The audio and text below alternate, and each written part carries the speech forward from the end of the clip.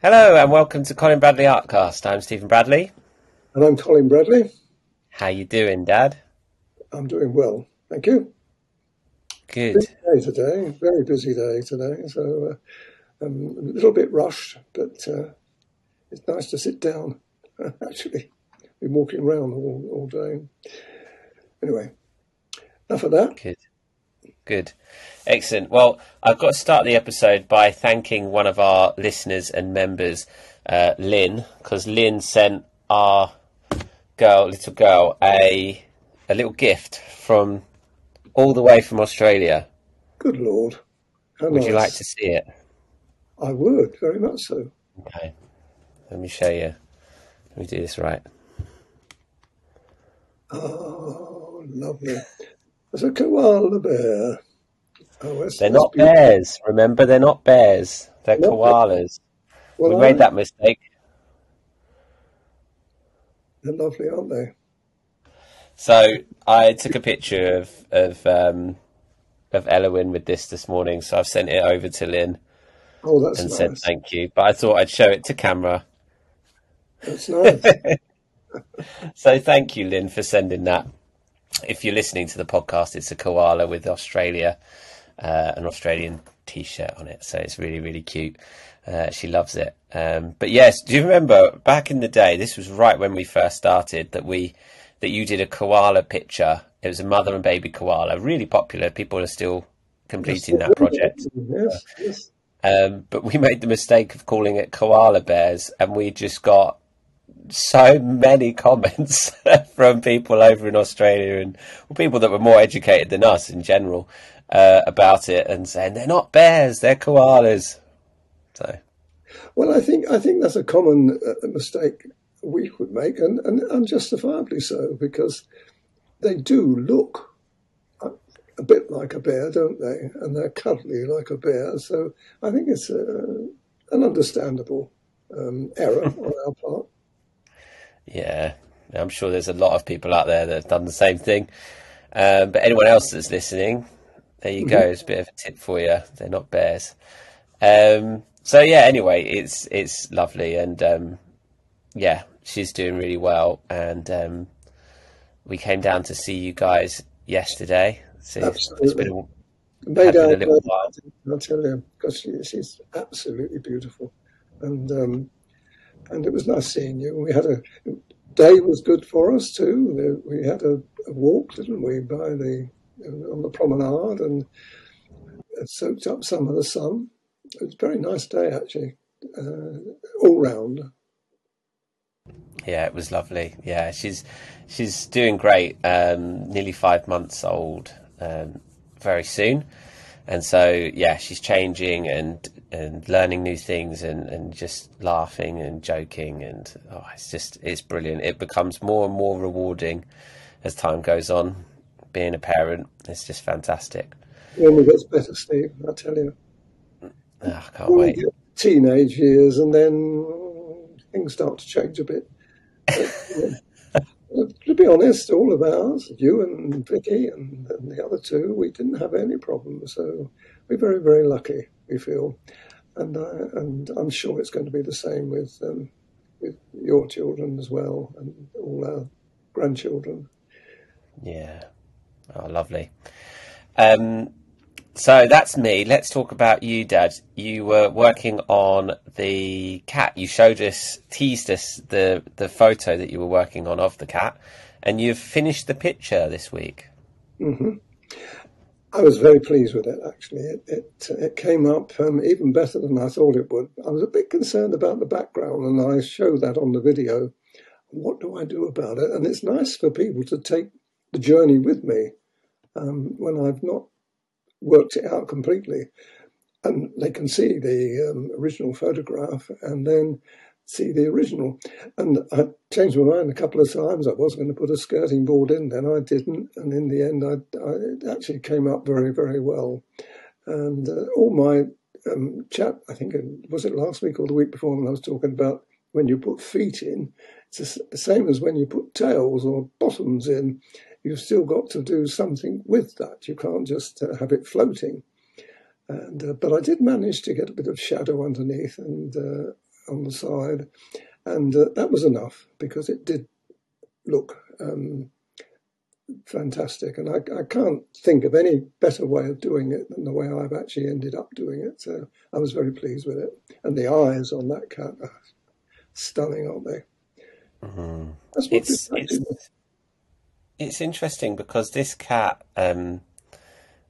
there's, it's sort of similar to the Australian Shepherd that you did, in Mm. that the colours of the background are very similar to the colours in the animal, and yet you still get this pop because it's a white cat, or a very light grey cat.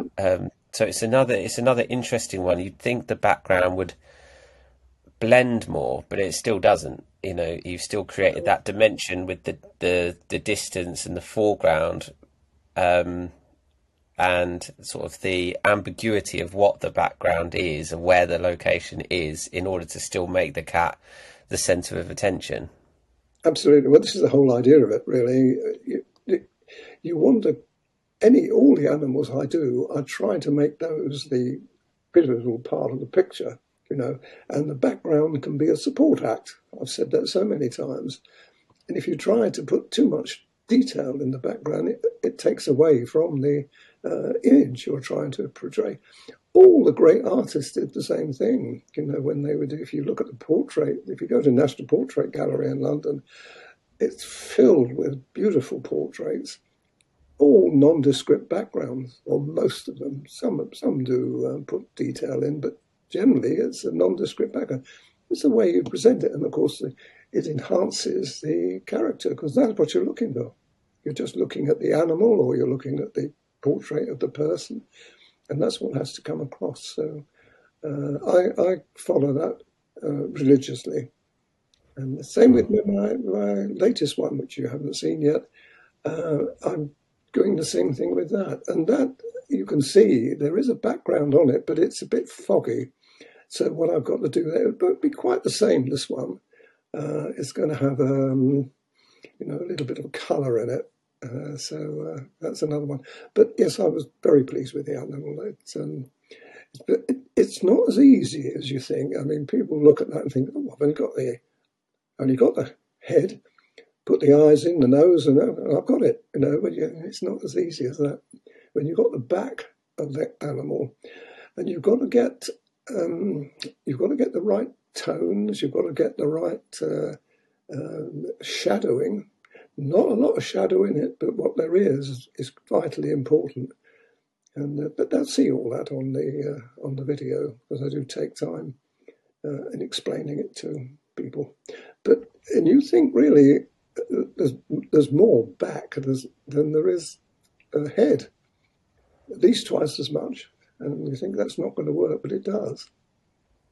It, it is interesting creating that three-dimensional, but from the back, of the animal, and then still making it look like the head is like further back. You know what I mean? Like the back is, you've got the foreground, the middle ground, and the head is almost the middle ground, and still creating that dimension. It doesn't look flat. It still doesn't look flat with the head turning and facing you. Absolutely.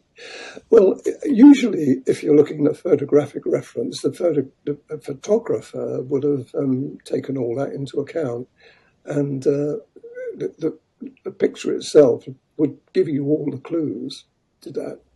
And so you just got to follow that. You can't try to make it up. You can't think, oh well, I won't do that. I'll do this, and you're in Queer Street if you do that. You've got to follow the original photographer's angle and composition, really, if you're going to succeed. You can make allowances in colours sometimes, and in this case, the background, I did a bit of compromise with it. You can do that, but you've still got to keep within that, photographer's eye view of it, because, I mean, most of the pictures that I actually select are either very good amateur pictures or professional ones. So, and I'm very fussy about that.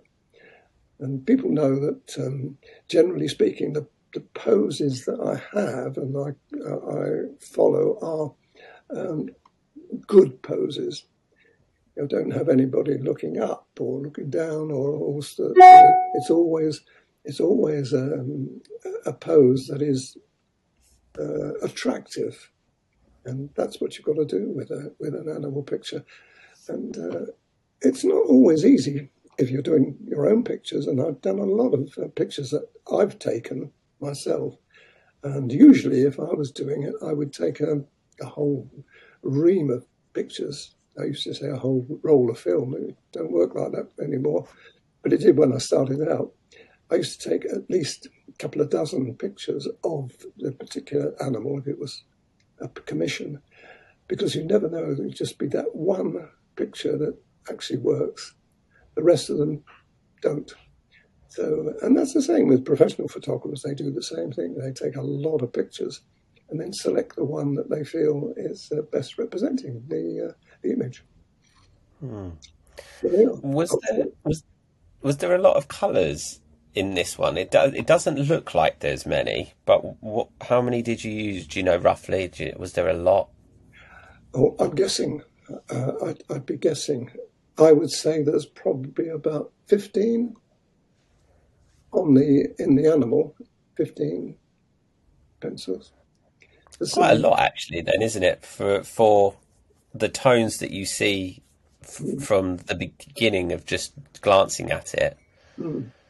Well, again, a rule of thumb of mine is to use the least pencils you can get away with. It's so easy to keep getting another one out and trying that, getting another one out and trying that, a little bit of this, a little bit of that, and it all goes wrong if you do that. You've got to start with a basic idea of what you want, and then work within that basic idea. You know, if it's a black and white cat, then you're working on the blacks and the whites, and then you look on the greys, and then you look on the tones that go into the greys, like pinks or ochres, depending. So you start off with the basic idea. In this case, it's a black and white or grey, black, white, and grey, I suppose. But there's a lot of other colours that I put in as well. But they've all got to be complementary to it. It's not an easy thing to do, but it's a fascinating way. I spend quite a lot of time actually working out pencils when I first start off. But I always do it that way. I start off with the basic ones, get the ones that I know and have used many times before, usually with Faber-Castell, because I'm a little bit more confident with Faber-Castell, having used them for so long. And then from then, I go through the other 3 makes that I do and pick out ones that are complementary. Sometimes I replace one with another. You know, I place a Faber one with a Carbothello or a Caran d'Ache. But generally speaking, I start off with Faber-Castell, working on the base colours. Is the reason why you don't keep reaching for pencils because you're more likely to throw off the? It's trickier to find. What am I trying to say? You're trying to overcomplicate it if you take more and more colours, and you'll increase your chances of not being complementary to the tones. Absolutely. And it's kind of a natural thing for me. I don't know where it came from, no idea. But when I first started, I really started that way too. I didn't, and as you know, I wasn't taught. There was nobody taught me anything. But I think I had a natural eye for colour anyway, and tone. And I found that I've never really made a gigantic error. I shouldn't say that. I've still got time left for that to happen. But I've always found that the colours that I've chosen and the colours, complementary colours I've chosen, have always fitted in. I think when I say it's natural, I think it's instinctive, Steve. And this is what I'd love to, and I think it's happening now with because we're seeing a lot of people, a lot of our members doing their own thing. And when they're doing anything, they haven't got any guidance from me there. I mean, they might look at something similar that I've done, which I think is the right thing to do. But gradually they do get the idea. This is why I think it's important when people start out that they follow the lessons that we give them. So it familiarizes them then with the way I apply colour and choose colours and so on. And then there's going to come a time when they've got to branch out on their own. And it's a bit scary, but with a little bit of information that I give them, I'm sure that and we know that they do very, very well. So as I say, it's fascinating. It's a fascinating thing, colour. It's not quite so difficult, I don't think, when you're using the pencils. It's when you have to mix colours, like oil or acrylic or watercolour particularly. That's when it gets tricky, because you've got to find colours to mix in with other colours or base colours and so on. But with pastel pencils, you kind of got an instant colour. You just got to put it on. And I don't object at all to people, and I think I recommend people to use spare paper. I do occasionally, as you know. If I'm not really sure, I get a bit of spare paper and try the colours on that before I apply them on the picture. But I've got to say that's quite a rare thing. Usually I go straight into the colour. There you go. Amazing. Really interesting. Thanks, Dad, for talking about that. Let's tell everyone that are listening to the podcast what your next subject is. I know you've got a photo there that you were going to surprise me with. Are you ready for this one? I've got to get it into the camera. Can you see it? Oh, goodness. Yeah, wow. That's a bulldog, right? It is. It's a British bulldog. I've been looking for one of them for a long time. I've done a box, as you know. I've got a couple of boxes, I think. And when I was doing them, I thought, I really got to do a bulldog. This is way back. This is going back 20 years or so now. And I was thinking, I'd love to have a bulldog. And I've waited all this time, and I found that one on Pixabay. As soon as I saw it, I've got my bulldog. And I've just started it, actually, and it's coming up really well. Difficult, hard, yes. When you've got that face that's been pushed in, Show us again. I want to have another look at it. Sure. Wow. It's a beauty, isn't it? But look at the background. I was talking about background.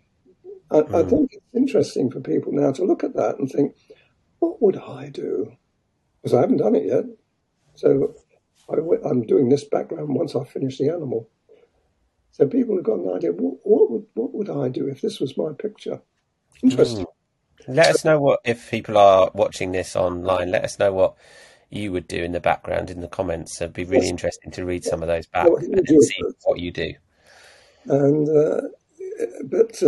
and I don't really know yet what I'm going to do. This is the lovely thing about it. And so once again, people will take the journey with me. I mean, I've got an idea. I know that I'm going to be using the greens that are in there and the greys that are in there.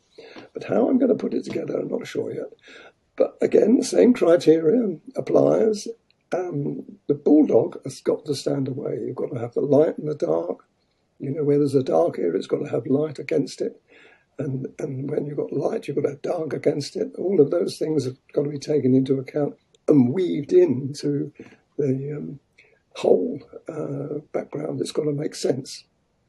But I love that. I mean, I really love doing that. When I get to that background, I'm in my element. I bet. Well, we've seen a lot of your backgrounds. People would have seen similar kind of woody, greeny, foresty backgrounds on a lot of your pictures. So I'm betting you do something like that. You keep it greeny, a little bit of impressionistic foliage in the background. We'll see how it turns out. But I think actually we've had a few requests over the years for bulldogs. I seem to remember. I remember somebody, yes, I remember somebody saying, "Why can't you do a bulldog?" I can do a bulldog if I got the right picture, but it's worth waiting. That was worth waiting for, because when you get something like that and it hits you, you think, "Oh, that is good," because first of all, I want to do it. I can't say that I'm a great lover of them. I've seen a few around. And I wouldn't necessarily go up and pet one. I think you have my hand off. It looks as though it would have your hand off, so I wouldn't pet it. But I'm looking at it from a different point of view. I'm looking from an artistic point of view, and the degree of difficulty on something like that is quite exciting. There are a lot of dog breeds that I think have that reputation of, or they look like they are the gentlest of animals, but they don't necessarily look it, but they are the most lovely and gentlest. No, I've read that and heard that they are. It's just that I think people would be a little bit hesitant, but I'm sure it's absolutely beautiful, and they are lovely animals. They just look angry, don't they? They look angry. Look a bit grumpy. Oh, fantastic. Oh, I look forward to seeing that. Well, next week, as we've shown the cat picture this week, hopefully next week we'll have that bulldog picture to show you, to show everyone. And if you are listening on a podcast app, then you can always visit our website, colinbradleyart.com, if you want to see the pictures of the pictures that we've been talking about, or if you want to watch the video version of this podcast, then obviously check us out there. Excellent. Thank you, Dad. This has been really interesting. I hope people have found it really interesting. I loved what you were saying about colour and all of that advice that you gave there and your experience with that. So hopefully that's useful to people. And we will check back in next week. I've got to shoot off because Elwyn has got a swimming lesson very soon. Well, you sent a couple of videos to us, and she looks absolutely. I loved it when she went under. My heart was in my mouth. No, and she came up. They're so good. She's been going for about a month now, and they're so good with them. They really train them to learn that the water's coming and to expect it, so that they can hold their breath. And yeah, she went. They took her just gently under the water and out again, and she was absolutely fine. It was brilliant. She loved it. She absolutely loves swimming. Good. Oh, that's lovely. That's wonderful. I wish I would be there with you. Yeah. Well, maybe one day you'll come along and get to watch. But yeah, so I've got to shoot. But thank you everyone for watching and listening. That's it for this week. I'm Stephen Bradley. And I'm Colin Bradley. Enjoy your week.